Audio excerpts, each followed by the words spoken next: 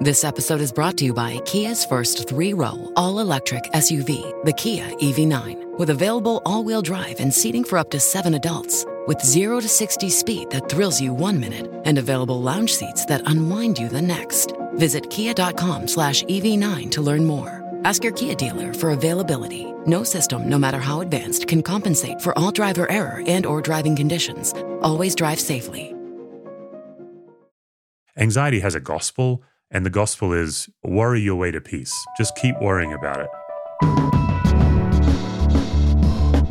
From Christianity Today, you're listening to The Bulletin, a podcast about the people, events, and issues that are shaping our world. I'm Mike Cosper, and I'm joined today by my co-host, Nicole Martin.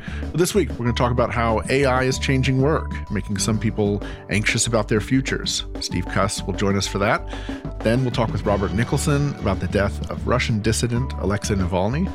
And finally, Esau McCauley will join us to talk about why Black History Month still matters. So stay with us.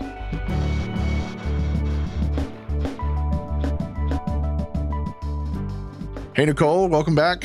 Welcome. It's good to see you. We missed last week. I got sick at the last minute, and so we just had to sort of bail on the thing. I was glad I called you, and you were like, Mike, we're not doing a show this week. Go to bed. Prioritize your health. Prioritize. Stay alive. Hashtag stay alive. I'm glad I made it through. We got a good lineup this week. So recent research from Ernst & Young shows that 90% of workers are using some form of AI at work.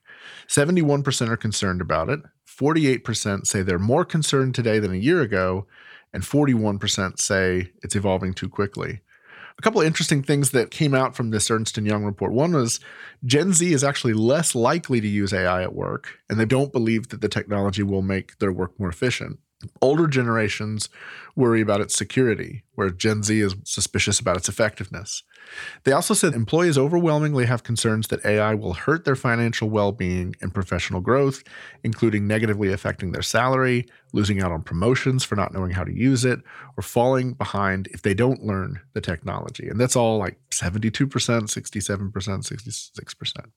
So joining us for a conversation about this is Steve Cuss. He's the host of Being Human, a CT Media podcast. He's also the author of Managing Leadership Anxiety and the founder of Capable Life, a ministry that helps people address internal and relational anxieties. Steve Cuss, welcome to The Bulletin. Yeah, Mike and Nicole, great to be with you guys. What a fun conversation. Mm-hmm. Yeah, maybe we'll start here then. Speaking broadly, why are people anxious at work? And how do you think about AI's effect on that? And is AI going to make us more anxious? Should it make us more anxious? I think as a general rule, people are anxious at work because of relationships and deadlines. That would be just a very simple, like, why are people anxious at work? Usually the boss, or usually because one staff member has more power and gets their way. People are anxious at work because workplace culture violates the values of the organization that are on the wall. That's like it in a nutshell. People generally leave managers rather than job descriptions. As it relates to AI, that's such a fascinating conversation. I think people are anxious because anytime something is ambiguous, it makes you anxious. If you're ever at a dinner party and someone begins a political rant full of generalizations, like that's guaranteed the whole dinner party is going to get anxious, which doesn't mean they're going to get worried. It means they're going to get reactive. So as it relates to AI, one of the sources of anxiety is always ambiguity. So I've dabbled in AI. I heard it described once as like having a really good middle school or high school aged assistant. I find that to be a pretty accurate, like on the one hand, man, it found something pretty fascinating. On the other hand, wildly unreliable. What goes through my mind is, will it really take over jobs? It will certainly take over some jobs, but it's also going to generate as many or more jobs. I just think as artificial intelligence becomes more helpful, we need more human interaction more and more. So for me, people are anxious about AI. Usually what anxiety does, obviously this is my field, is the dynamics of anxiety, is it wants to keep things vague. It wants you to stay on a treadmill to nowhere. So anxiety has a gospel, and the gospel is worry your way to peace. Just keep worrying about it. Man, and so I always encourage people to do something. So if people are worried about AI, they should really try it and look into it and get from that ambiguity to clarity. Clarity is a great anxiety reliever. I think a lot of people are going to discover that it's not going to take their jobs, that it will create more jobs. It's like any technology, right? I'm thinking back to the movie Hidden Figures. when the people were called computers and then they brought in machines called computers. And one of the ladies saw the writing on the wall and she's like, well, I better learn how to run this thing, and made herself essential. So I confess to not being too worried about it because I think our world is so desperate for quality human interaction. Yeah, you just think about, I'm always looking for a good mechanic, a good handy person around the house. And honestly, they're hard to come by. So I think more and more there's going to be a rise of blue collar work and good craftsmanship, stuff like that. Yeah, I've thought about it. There's kind of two tracks for the conversation because it's, in many ways, it's a conversation about work. And on the one hand, work is the labor you have to do to provide, right? Like, how am I going to pay my bills and all of that? And there's a certain kind of anxiety that comes around that.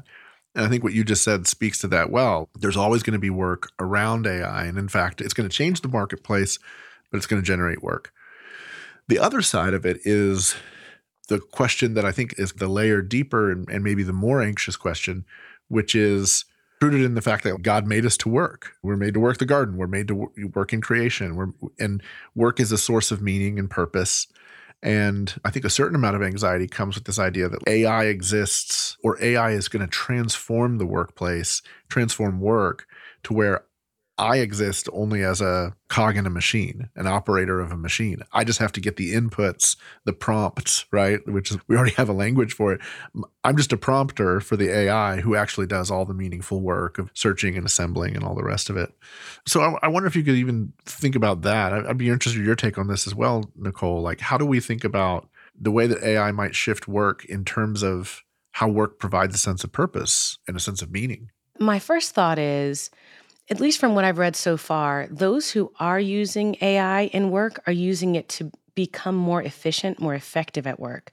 So going back to the Barna research on pastors, when a pastor realizes I can use AI to go through my sermon and create an outline, that presumably frees me up to do more of the things I love, to do more present care and pastoral care, and to do more of the discipleship work. So I do think part of the question is going to be, what are the spaces where AI can expand my capacity to work? And then what are the spaces that I feel are authentically owned by me being human? And I love the way that you framed that, Steve. There will be some things that only human beings can do. I think the fear is, what if what I think only a human being can do is not the same as what my boss thinks or as what the world thinks? But in most ways, shouldn't it be that AI helps to expand our capacity, give us more time, and not hindering the time that we have? That would be ideal. Yeah. Yeah, and from an anxiety point of view, it is true that there are some people, accurately, that don't have much agency over their life. But most of us actually have much more agency over our work choices than anxiety is telling us. So whether it's AI or a rough boss, like I spend a lot of time helping people figure out if they should leave a job, and just giving them the freedom to explore it, look into options and figure that out. Just that freedom frees them, and they can then approach that job feeling less stuck. That's how I feel about AI. If you're genuinely worried that AI is going to take your job or it's going to make you feel less human, AI is going to be producing, you won't be producing, the best pathway is to just set a meeting with your employer and ask them, get clarity, because anxiety is always telling you doom is about to happen. Financial security is a real thing. That's a real, genuine, that's not a false sense of anxiety. That's a real sense. That's why I'm always prescribing action for people. So talking to the boss, looking at other options, going back to your childhood love, figuring out what you love to do. It's hard for me to see that humans will suddenly not be productive and not make a difference in the world. Stephen, in your work, you talk a lot about reactivity. And I wonder if that's a factor in this conversation as well. When we think about, because the flip side, we're talking a lot about from the employee side. How do we manage our anxieties about what it's going to do to me, what it's going to do to my work, my performance, my ability to provide? The flip side of that is for leaders. And leaders are looking at their teams, the anxiety on their teams. And I wonder if you could talk a little bit about reactivity and the role that might play in some of this. What a boss needs to do is believe that being well as a boss, managing your reactivity, and being a well self is the best gift you have to offer your team. And then creating a culture where your team can be well And what that looks like is that means your team have a right to come in and have a bad day, be overreactive, but giving people space to care for each other, that'll lower staff turnover, that'll increase productivity faster than any training I know. And so you're absolutely right, Mike. Like the top leader understanding the power they have to be a well self in the workplace is colossal. Reactivity is the only form of anxiety that's contagious. That's why I'm fascinated by it. Reactivity is always based on something false, not something true. So losing your job is actually based on a real threat of security and scarcity.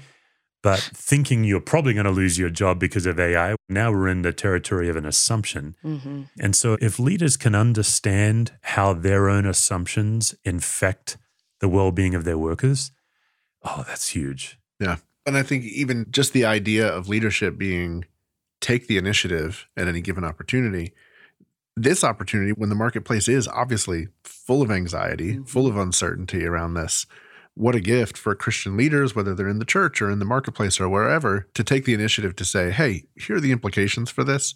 Here's why we're always going to need people. Here's why you always have value, to get ahead of those fears and concerns, because that sort of shuts down reactivity before it starts. Yeah. Yeah. And the leader can make two brave moves. They can actually invite people to share all their fears, not just the safe fears. And then the leader can manage their own defensiveness in the need to talk about it. Just let people share. That'll help people feel better. And then, the second leader, the thing the leader can do is ask I think the bravest question for a leader to ask is, how do you experience me when I'm not well? And if people are courageous enough to tell you, that then gives you permission to gently say to them, here's how I experience you when you're not well. Yeah. And can we commit together to have these conversations once in a while? I know that's not directly related to AI, but to get to your point, it directly tackles whatever people are worried about and assuages them in pretty beautiful ways. All right, Steve, before we let you go, I just want to encourage people to check out the show, Being Human, just launched a couple months ago here at CT. But also, while we have you on the bulletin, I have to ask about something that I didn't know about you, but I discovered about you. I listened to an interview with you on another podcast that was a couple years old, I think. Tell me about hypnotizing chickens. Yeah, this is a thing. I've hypnotized chickens. This makes me very excited. Yeah, I've hypnotized chickens on every continent except Antarctica and Asia. And Asia's coming. Asia is coming. If I ever get to Antarctica, I'm going to have to pack my own chicken. I just want to be clear. This is not a joke. No, this is a real thing. Yeah, this is a real thing. So for those who don't know what hypnotizing chickens is, can you tell us how one hypnotizes a chicken? Maybe you can't explain how to do it, but just what is it? What happens? It would be a great pleasure. Step number one, you have to catch a chicken. And, usually if you're in a developing country or something, you want the kids to catch the chicken. Because I'm 52 years old. You don't want to see a middle-aged man running around trying to – it's very undignifying. Yes. But get your kids to catch a chicken. And then the simple idea is their brain is pretty small and pretty simple. You lay them on the ground and then you put their beak very gently on the ground. It is a gentle process. No chickens are harmed in the hypnotizing of chickens. And then you simply draw a line on the dirt from their beak straight out. And they get cross-eyed as you go from their beak. And I'm sorry, I know we're on audio here, but you guys can attest, I have a very large nose, so I've got a good beak here too. You and me both, brother. Yeah. So you just draw a line, usually with a stick, quite rapidly straight out from them, and they just stare at it, and they will lay there, just lay with their wings out as long as you want until you clap and wake them up, and then they run away. It's an amazing party trip if you're ever on a global mission trip. I've hypnotized a turkey. I'm making my way up the bird chain to emu, but turkey is the biggest I've gone so far. That is one of the most fascinating facts ever. Yeah, my kids are third-generation chicken hypnotists. All three of my children can hypnotize, and they're Americans, so that's impressive. We've crossed generational and cultural divide. So things you didn't know, and I believe there are videos on YouTube. There it is. I had to ask. With that, Steve Cuss, thanks for joining us. Check out Being Human wherever you get your podcasts, and we will see you right after this.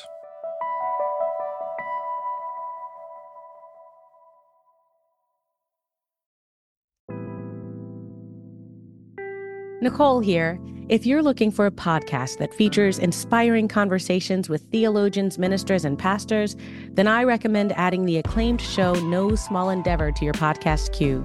Produced by Great Feeling Studios and PRX, No Small Endeavor explores what it means to live a good life. Each episode, host Lee C. Camp sits down with special guests like the queen of Christian pop, Amy Grant, and pastor and theologian Tish Harrison Warren to ask what it means to live a life worth living. If you're looking for somewhere to start, check out their new episode with Malcolm Gladwell, New York Times bestselling author and host of the wildly popular podcast Revisionist History. They explore how Malcolm became a stellar storyteller, some of the things he may or may not regret, and so much more. It's absolutely worth a listen. Don't miss out. Follow No Small Endeavor wherever you get your podcasts.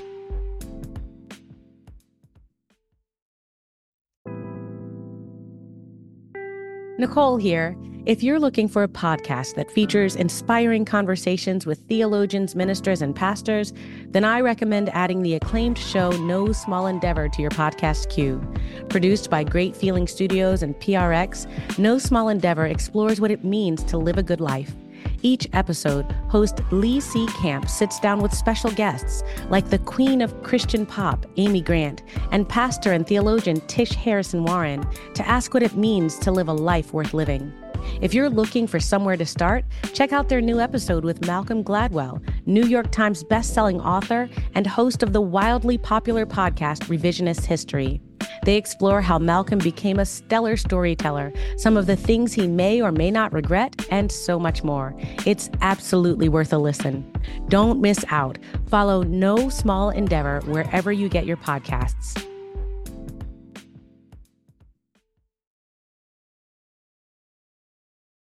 Joining us for this next conversation is Robert Nicholson. Robert is the president and executive director of the Philos Project. He's also been a guest here before. Robert, welcome back to the Bulletin. So on Friday, Alexei Navalny, Russia's top opposition leader and Vladimir Putin's most vocal and active critic, died suddenly. He was serving 19 years in a special regime penal colony, which is another way of referring to a gulag. He was serving on a variety of charges, which his critics would say were trumped up against him because of his anti-corruption work. Reports from the prison say that he felt unwell during a walk and collapsed. Prison officials told his mothers he died from, quote, sudden death syndrome, which is a very Soviet-era euphemism, like becoming a non-person. Navalny came to politics in 2004, beginning with a movement against overdevelopment in Moscow. In 2010, he founded an anti-corruption project, and really from 2011 onward, anti-corruption was his main platform across all of Russia and in front of the world. In 2013, he ran for the mayor of Moscow, and during that year, he was brought up on corruption charges that most independent observers agree were false accusations. He was convicted, sentenced to 5 years in prison, but released while awaiting an appeal, during which he continued to run in that election. Ultimately, he lost that election, but he continued his anti-corruption work. In 2016, he announced that he was running for president against Russian President Vladimir Putin. A few months later, in 2017, he was attacked with a green disinfectant, permanently damaging his right eye. In 2020, he was poisoned, most likely with some kind of nerve agent, and he ended up in a German hospital for months recovering and barely survived the ordeal. He then shocked many people by returning to Russia once he did recover, at which point he was sent to prison again and ultimately to this gulag. He would later be sentenced to 19 years, and he knew, and his supporters knew, that he was never going to leave that prison. Either his sentence would be extended or he would die there. In the years that followed, he continued his anti-corruption work, continued to fight charges of corruption from the regime.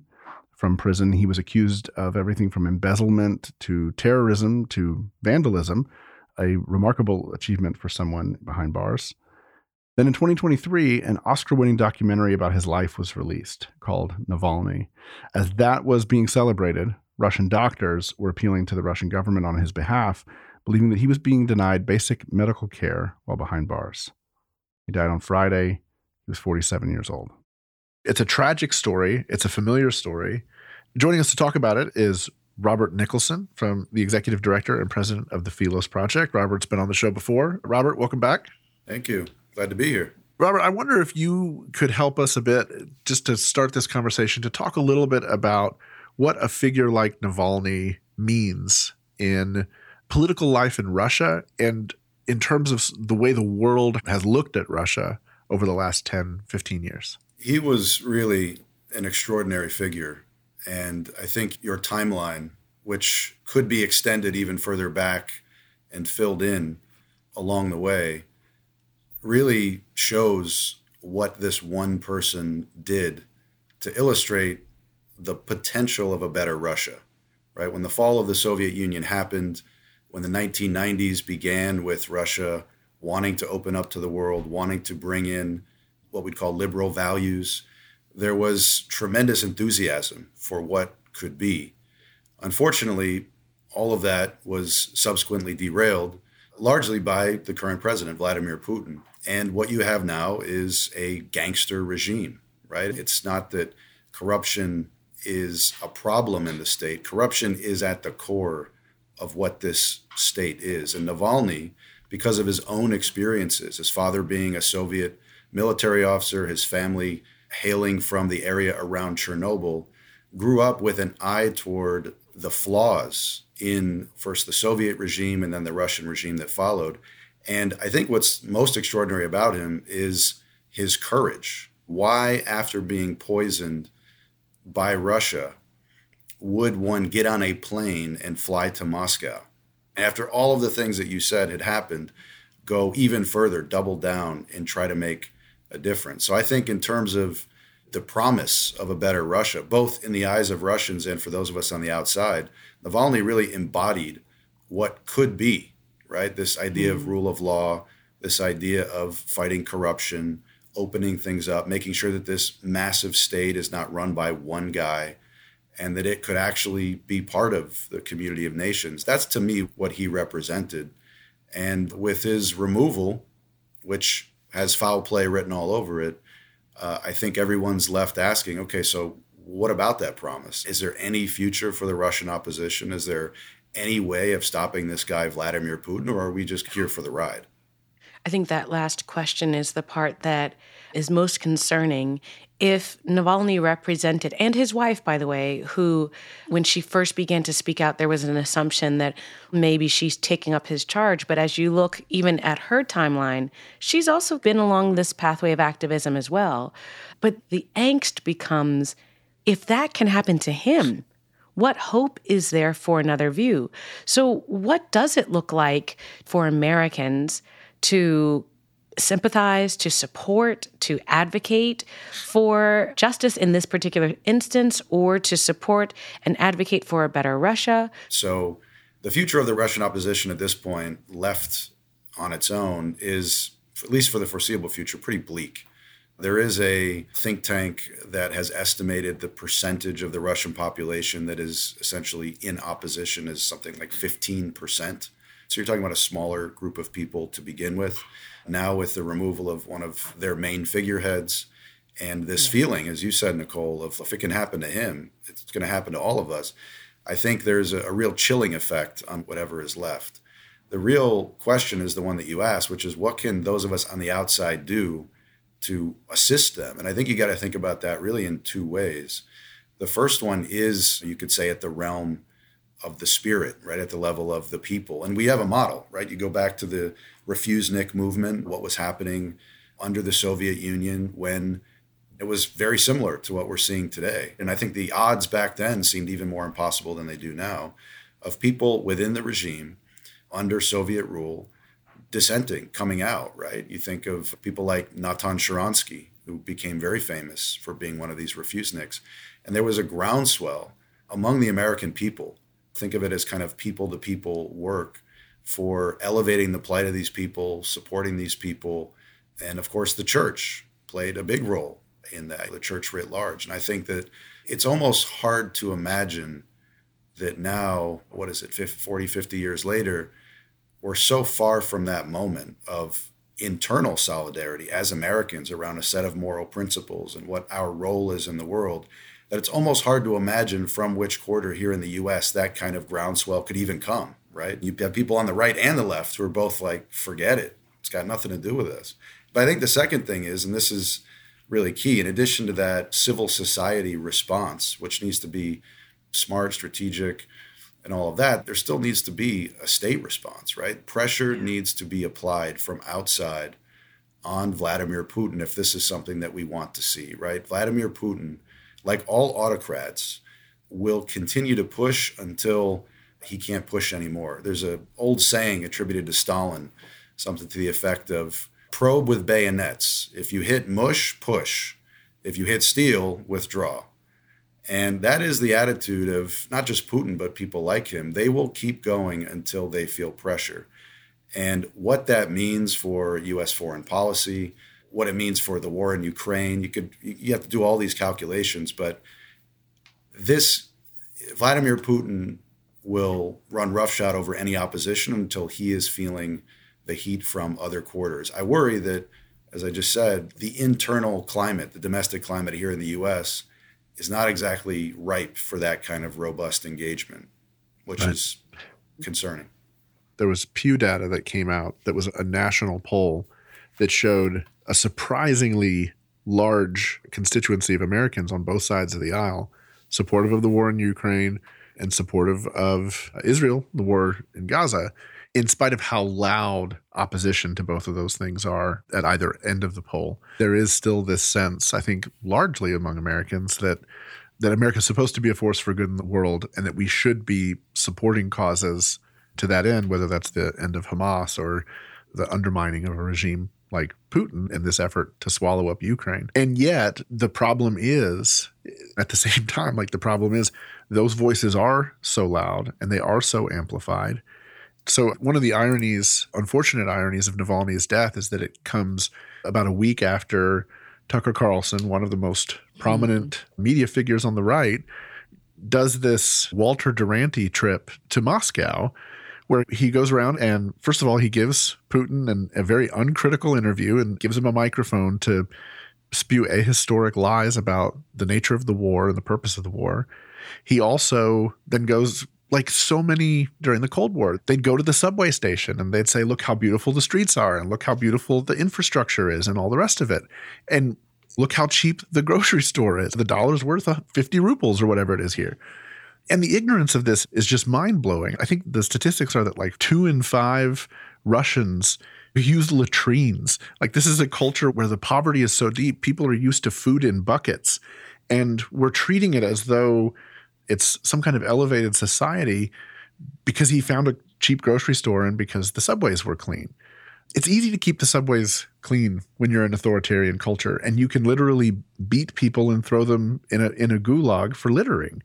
And then the especially repulsive comments that he made afterwards when he essentially said, yeah, dictators kill people. Everybody kills people. And those comments were just sort of embraced and brushed off. It's really unfortunate. And I just struggle as a person who generally is a conservative, right? I struggle to figure out, how do you break through the noise of that way of looking at the world, that way of telling a story about who Putin is and what this regime is? And Navalny is the kind of character who could potentially break through in that way, because he reminds me of other dissident figures who had that way with words, that courage, that eloquence to cut through. Alexander Solzhenitsyn converted to Orthodoxy in prison. There's interesting parallels there. And when Solzhenitsyn won his Nobel Prize, he gave that famous "Beauty will change the world" speech. He was quoting Dostoevsky.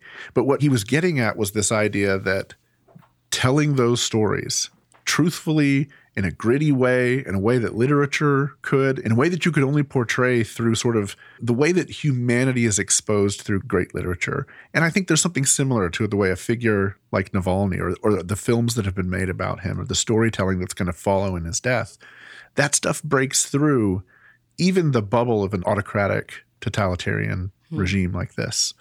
And you have to hope that happens for the Russians.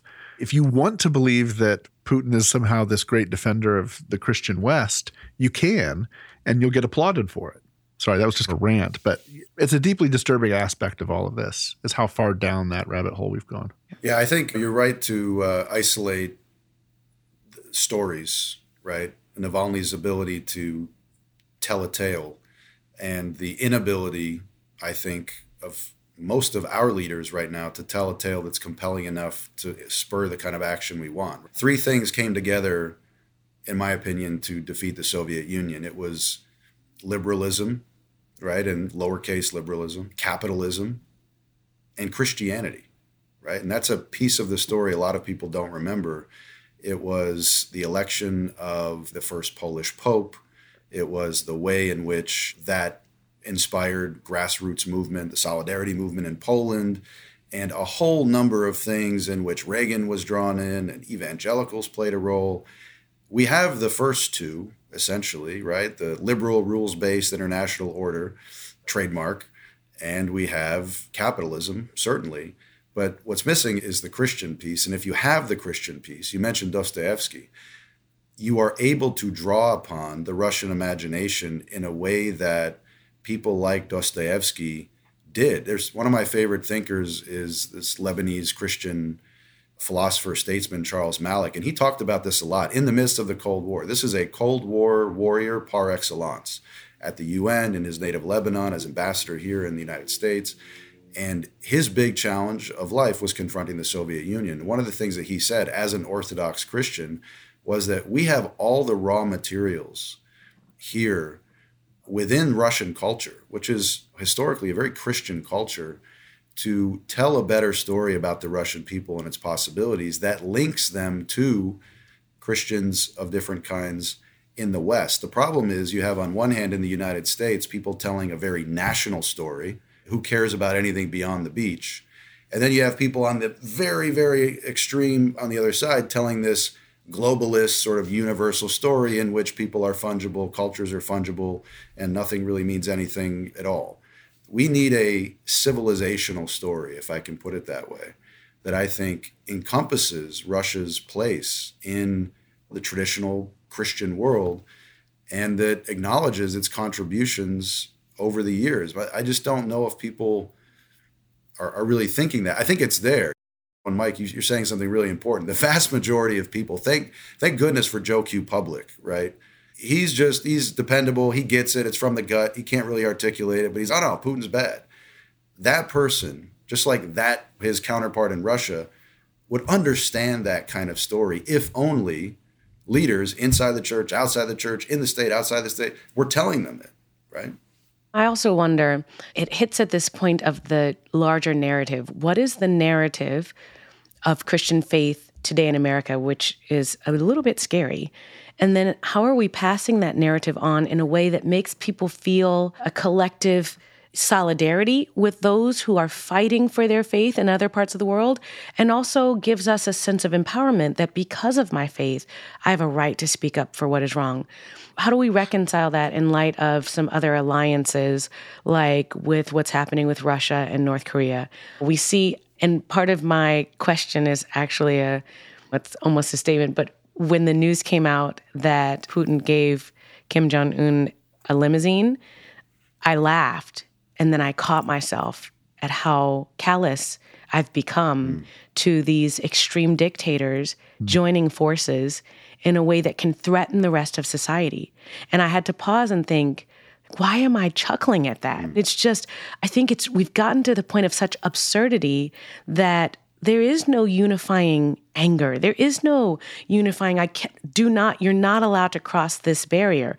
And when the line is drawn, it's so perceived as political that there's no Christian unity in that way. How do we keep from becoming so callous so that we really can be a part of a global narrative that causes us to weep with those who weep and rejoice with those who rejoice? Wow. Those are big questions. I think about them often. I'll hazard an answer.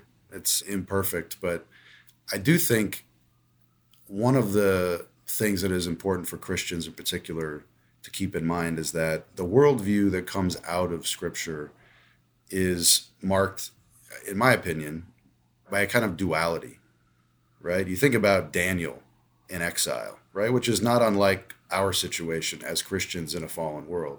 He is able both on one hand, every day, 3 times a day, open his window and pray toward Jerusalem for Israel's redemption, and at the same time seek the good of the city, as Jeremiah commanded him, and all of the exiles, working not only under this imperial government, but working in the superstructure, right, at a very high level. And I think that Christians who embrace solely a national narrative or solely a globalist narrative need to understand that there is a way. The biblical tradition provides a way to both be a strong believer, supporter, participant in the American story, care about our national interests, right? Seek the good of this city, while also on the other side of our brain, right? We should understand this. We do this all the time. Every Sunday morning, we're in a different kingdom, right? Every Sunday morning at church, we are participating in this alternative society. So this shouldn't be hard, but to say that at the same time, we are pursuing this kind of civilizational story. That's a moral story. It's a Christian story, right? That we believe the kingdom of God is growing, the church is expanding, that there are stands that we have to take in addition to the baseline of patriotic duties that speak to brothers and sisters being persecuted in a place like Russia or Iran or China or Africa, anywhere. And to take action, right? Not just to pray, but to do and to begin to collaborate across those lines. Absolutely. I appreciate your perspective, and given the work that you have done in so many different countries and some very conflict-ridden situations, I appreciate the way that you are able to balance that duality of being in a national context and yet a part of a larger global story. So thank you for sharing with us today. We appreciate you, and we'll be right back.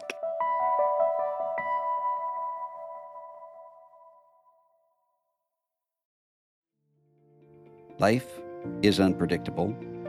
I think all of us learn that. Sometimes we learn it in good ways. Sometimes we learn it in really hard ways. You're valuable to Christianity Today, and we want you to be prepared and protected. And one of the ways that can happen is by having a will and getting a will together for your family and to care for your loved ones. If you've already set up your will and other important estate planning documents, that's great. But if you haven't, Christianity Today has partnered with Epic Will to easily and affordably walk you through the whole process of creating a legally binding and state-specific will in as little as 10 minutes. You owe it to yourself and your loved ones to take this vital step, and you can get started today by visiting morect.com/will. That's more with just one O. ct.com/will, and for a limited time you can get 10% off. That's morect.com/will.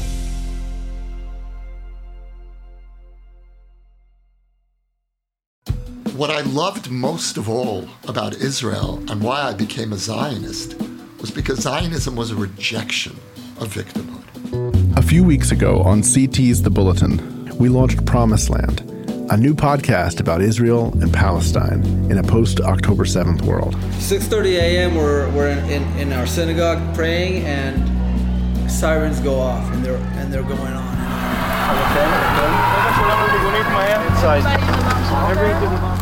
Based on interviews and conversations captured on the ground in Israel last November, it's an exploration of the spiritual, political, and historical roots of the conflict. When there's a weak Israel, every Jew in the world is weak. And why should a Russian Jew who has nothing to do with this land come here? Why? I mean, if you want, you can give them Texas. You love them so much. I am alive because I didn't come home. But all my friends that were here were murdered. Here, over there. This week, Promised Land moves to its own feed. You'll find links in the show notes, so if you haven't heard it yet, you can go catch up and catch the new episodes as they come all in one place.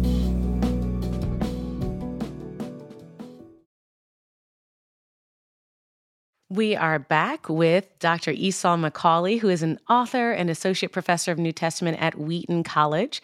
He's the author of many books, including his new memoir, How Far to the Promised Land, and a children's book entitled Josie Johnson's Hair and the Holy Spirit.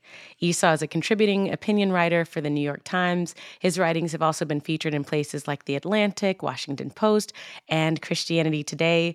I'm especially thrilled, Esau, because it's been too long since we've connected. Yes. But thank you for coming on this show on your sabbatical. Yes, it's sad when you have to use podcasts to catch up with friends. The reason why I'm here is because I said, "Oh, Nicole's doing the podcast. I'll come and talk to Nicole." So I don't even know what we're talking about. But I'm going to say, "How you doing? How the family?" That's exactly right. That is how this works. Today we're going to be talking about why Black History Month still matters. And yes, believe it or not, I have had someone ask me that question. Do we still celebrate Black History Month? Yeah. So from your vantage point, why does Black History Month still matter? I always like to talk about the two narratives of American history that we like to tell ourselves. And one of those narratives we like to tell ourselves is that things really weren't so bad in America. We had slavery and all of those things. We overcame slavery. We had the Civil Rights Movement. And now we're this perfect, wonderful society. And so in that story, the main focus is on the inevitable American ascent towards utopia. And in that narrative, African Americans play a particular role. We are a flaw that America overcomes on its path to greatness. And the center of that narrative is like American compassion and goodness, which means there's an injustice now, wait, because eventually we'll figure it out. One of the things, and maybe I would say the central element of that narrative, is the inability to look really into the brokenness of what this country once was. And I think there's another narrative that tells the story of America from the underside. That means that we both look deeply into what this country has done wrong, and we found some hope nonetheless. In other words, I would say African American account of history is a history that is not rooted in nostalgia or myth making, but it sees the thing itself and it finds beauty in it. And in that place, what it does is it puts the characters back in the story in the way that they actually belong. Because it happens that a lot of times, the key contributions of African Americans and the things we've done to make this country what it was is often erased. And so one of the wonderful things about African American history is that it challenges American myth making and it corrects a distorted record. And it forces us to reckon with a complicated beauty. One of the amazing things about the Old Testament and even the New Testament is that it seems like God was very comfortable inspiring writers to tell about the broken parts. And he imagined that the people of Israel were able to understand that part of their history was the golden calf. Part of the history was the various kings who apostatized and all of the wickedness and the mayhem that was done by even leaders in the nation and then later in the church. And those texts aren't exemplars showing us what to do. They show us what not to do.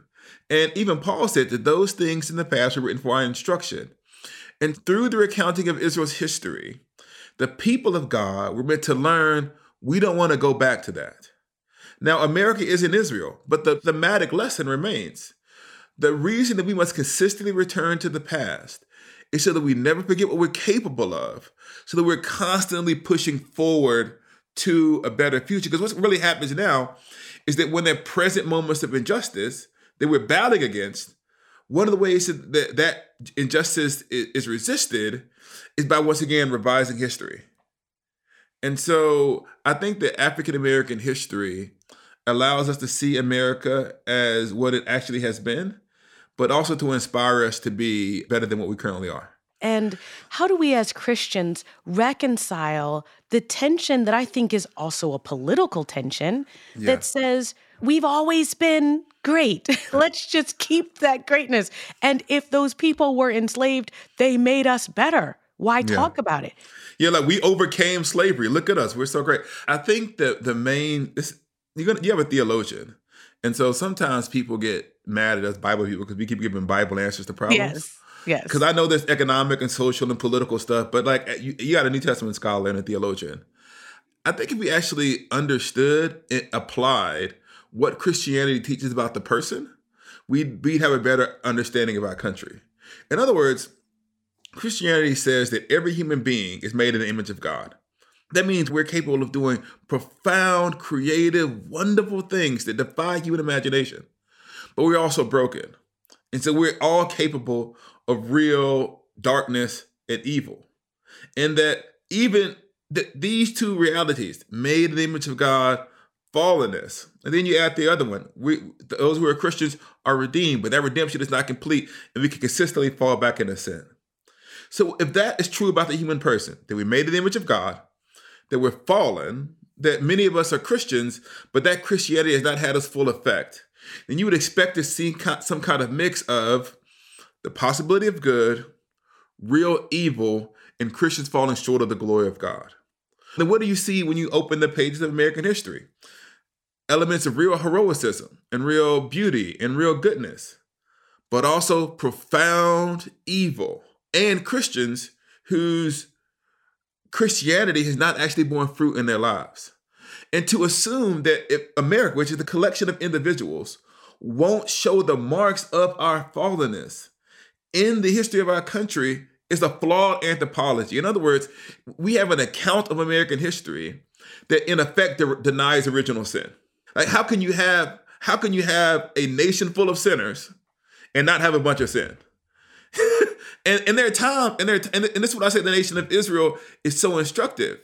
There are times where it seems like the darkness is going to swallow the nation whole. America isn't the church, right? But given the significant amount of Christians who are involved in this, then that pattern in history of nations falling short of the glory of God, raising up people to call that fallenness out. In other words, here's the thing. This is the question you might want to ask yourself.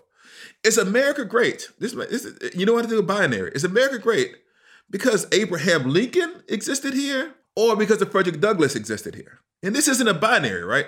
In other words, there is no, you can't tell the story of America without someone like Frederick Douglass and the particular role that Frederick Douglass played in the abolitionist movement and the particular resistance and the halting movement towards liberation that Abraham Lincoln did kicking and screaming. The Emancipation Proclamation freed the slaves that were in rebellion in the South. They didn't free all of the slaves. And we know that he resisted issuing the emancipation for long periods of time. And we know that from the beginning, Frederick Douglass and others were saying this war is to end slavery. And it was part of the push of the abolitionists that led to the emancipation of African Americans, and not simply the Frederick Douglass stuff. I think it's like a sermon on Thanksgiving. I think it's by Richard Allen on the occasion of the freeing of the slaves in D.C. I think that's the sermon. And he's giving thanks for the liberation of the slaves. But he says explicitly, it was not Abraham Lincoln who freed the slaves. It was God, the God of Abraham, Isaac, and Jacob, who had freed slaves in the past and who has done so again. So you see, in other words, if you open up the pages of African American history, you're not simply going to get indictment after indictment. You're going to get the praise of God for working out his glory or his purposes in human history.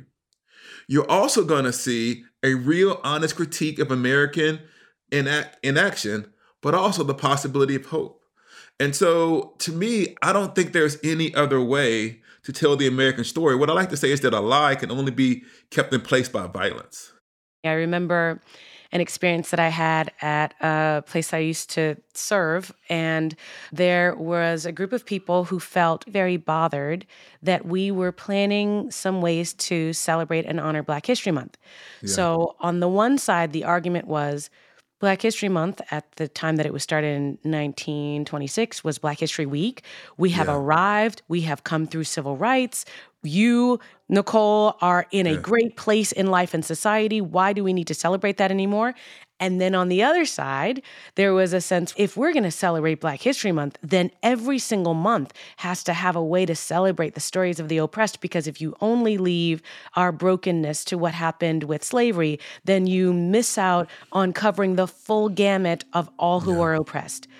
What do you say to those types of feelings or those statements? The interesting thing as it relates to justice is that the statements around justice are never actually measured by the reality of equality, but distance traveled. In other words, if you start with slavery and you say, look, and if you can go back and read it, if you look in the 1950s and the 1960s, they were saying, hey, this isn't as bad as Reconstruction. You all should stop complaining. Or the end of Reconstruction. You go to the end of Reconstruction, you can say, Reconstruction is bad. End of Reconstruction, Jim Crow is bad, but slavery is worse. In other words, historically, people look towards the previous generation and say to African Americans, it's not as bad as what it used to be. You should be satisfied. But the question is never justice itself. In other words, the standard is not distance from slavery, because slavery was really bad. The standard is actual justice. And so if you start with Black inferiority, then yes, it's possible to measure progress. It would be crazy there's been no progress in America. But that ain't the standard, because we should have been in slavery in the first place. The standard is justice. The second thing I want to say is that the idea that the arrival in a place eliminates the need to remember is an illogical argument. In other words, we don't do that in any other arena of life. Paul even says this. Paul says, when he talks about their Christian faith, these are things that you used to do, things of which you are now ashamed. In other words, he doesn't say, I condemn you for your past. He is saying, you remember what that was like. You don't want to return there. How many times have you been on the verge? Not you, I know you super saved, but the people who are listening. How many times have we been on the verge of doing something we ain't got no business doing? He said, man, I remember the last time I did that, and I remember how I felt about it. I'm not going to return to it.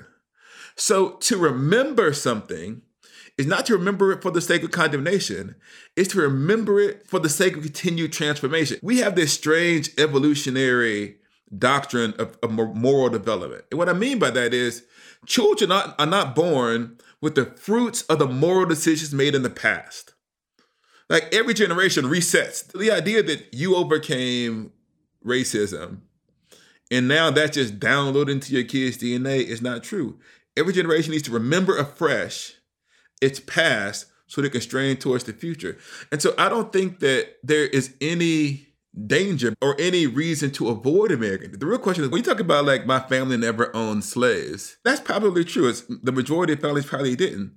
But the social benefit that comes from having an underclass is not limited to the owning of slaves. If you had no other money, if you were nothing but like a poor white tenant farmer, you could say, at least I'm not a black tenant farmer. And the black tenant farmer had to tip their hat when you walked down the road. They had to cross the street. They had to eat in different places. In other words, there was a social and emotional hierarchy, a benefit accrued to you simply by not being black. One of the things that I tried to do, you asked me about the book, How Far to the Promised Land. What I was trying to do through the course of telling my family story over generations was to show that this idea that we can avoid or escape American history is a luxury. Because when you're poor, black, and Southern, all of American history kind of is dumped on your back. It's one thing to say, I don't want to hear about Jim Crow. But my great-grandmother was a tenant farmer who picked cotton and who cleaned people's houses and who was a midwife. And under Jim Crow, when I'm saying under Jim Crow, my great-grandmother bought, I talk about this in the book, she bought a plot of land. That plot of land that she bought under Jim Crow was the land that I spent the first few years of my life on. And it was also the land, because it was under Jim Crow, for a variety of reasons, the contract that she signed, because these are illiterate black women who weren't educated because of, according to the Jim Crow laws, it wasn't worth it to educate black women. That land was eventually stolen from my family. Hood land that I grew up on, that my grandmother worked hard to purchase under Jim Crow, was stolen from us by structural racism in the early 2000s. My grandfather was not allowed to go to integrated schools because of the Jim Crow laws that existed in the time. And we all know that the economic future, the biggest predictor of college education is the education of one's parents. So if my grandparents were not allowed into college, then that had an impact on my mother's education, which then had an impact on me. And so this idea that American history is past is something that I think is a myth. And it's one of the themes that I explore in my book, the ways in which the tentacles of racism stretches out over a family's history. Now, this gets to the complexity of the American story. The totality of my family's story is not that racism is bad and the bad things happen to us. We're not just acted upon, we were actors. And sometimes people in my family make decisions of their own that also has an implication for what our family is and what our family becomes. And so that mix of human responsibility, right, and the structural things that get in our way, somewhere in that mix, all of us are trying to make our way towards a better life for ourselves here and hopefully in the coming kingdom. How do you stay hopeful? What keeps you from being angry and despondent and upset? Man, I had good friends. I'll say two things. One is I just imagine people who I've met along the way who are doing good work, which I'm unaware. This might seem like I'm being nice to you, Nicole, but I said, every time, I'm not going to Nicole, she's somewhere doing something good. So I can just sit down somewhere. And they're just people who you meet and they just become these little beacons of light. And every now and then you see them like, oh, look at Lisa Fields doing great stuff. Look at my buddy Justin Gibney doing good stuff. Look at Charlie Day's preaching over there in Chicago. Look at Ben Watson running around the country doing stuff. And I'm just like, oh, Christina Edmondson, Natasha Sixchurch Robinson, Kimberly Uwan, all of these people. And so when I see them just living as Christians, that's the cloud of witnesses the Bible talks about. that encourages me. The other one is it's a theological belief. And I actually believe that Jesus died and rose again from the dead. And if you root your hope at any moment in American history, that is an unstable foundation. I think it was a Dred Scott decision. And they said there is no law as it relates to a black man that a white man is bound to obey. And that signaled, it seemed like the end of the abolitionist movement. And it had made the fugitive slave law the law of the land. You can hunt down black people anywhere and take them back to the South. And I imagine, what was it like to be an abolitionist in that moment, where you had fought, and you get a Supreme Court decision saying black people have no rights. And it was a civil war that would intervene, but within 10 years from that statement, black people have zero rights. Within 10 years, the 13th Amendment, Civil War would end in the freeing of the slaves. And nobody could have predicted that turn of events. But I think that what the Christian abolitionists had at heart was a belief in the truth of the thing itself, and that God providentially works himself out in history. And so they looked at the circumstances. Man, there's nothing to do. We just lost. We lost the Supreme Court. We all went to the top and we got beat. Let's just quit. But they kept going because there was nothing left to do but to do the right thing. Or even you look after various moments in civil rights movement where it looks like things are lost. I think there are numerous times where all around us feels dark, and all that we can turn to is the light of the world.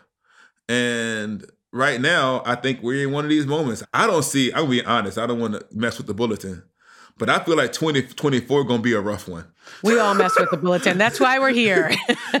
I feel like 2024 is going to be a wild year. And I don't see how any of this stuff is going to be complicated in the next election year. But I feel like even though I can't see a path through that doesn't involve real difficulties to the people of God, I believe that God's going to be faithful because he has in the past. Amen. Esau, thank you for having this time with us. I'm encouraging our listeners to read your book, How Far to the Promised Land, which is out wherever you buy books. Thank you again for joining us. We appreciate you and the work that you're doing. You're welcome. I'll talk to you soon. Yes. Thank you, listeners. We will see you next week. The Bulletin is a production of Christianity Today. It's executive produced by Eric Petrick and Mike Cosper. It's produced by Clarissa Mall and Matt Stevens. Post-production by TJ Hester. Our art for this episode is by Rick Shooks. Music by Dan Phelps. And social media by Kate Lucky. Thanks for listening.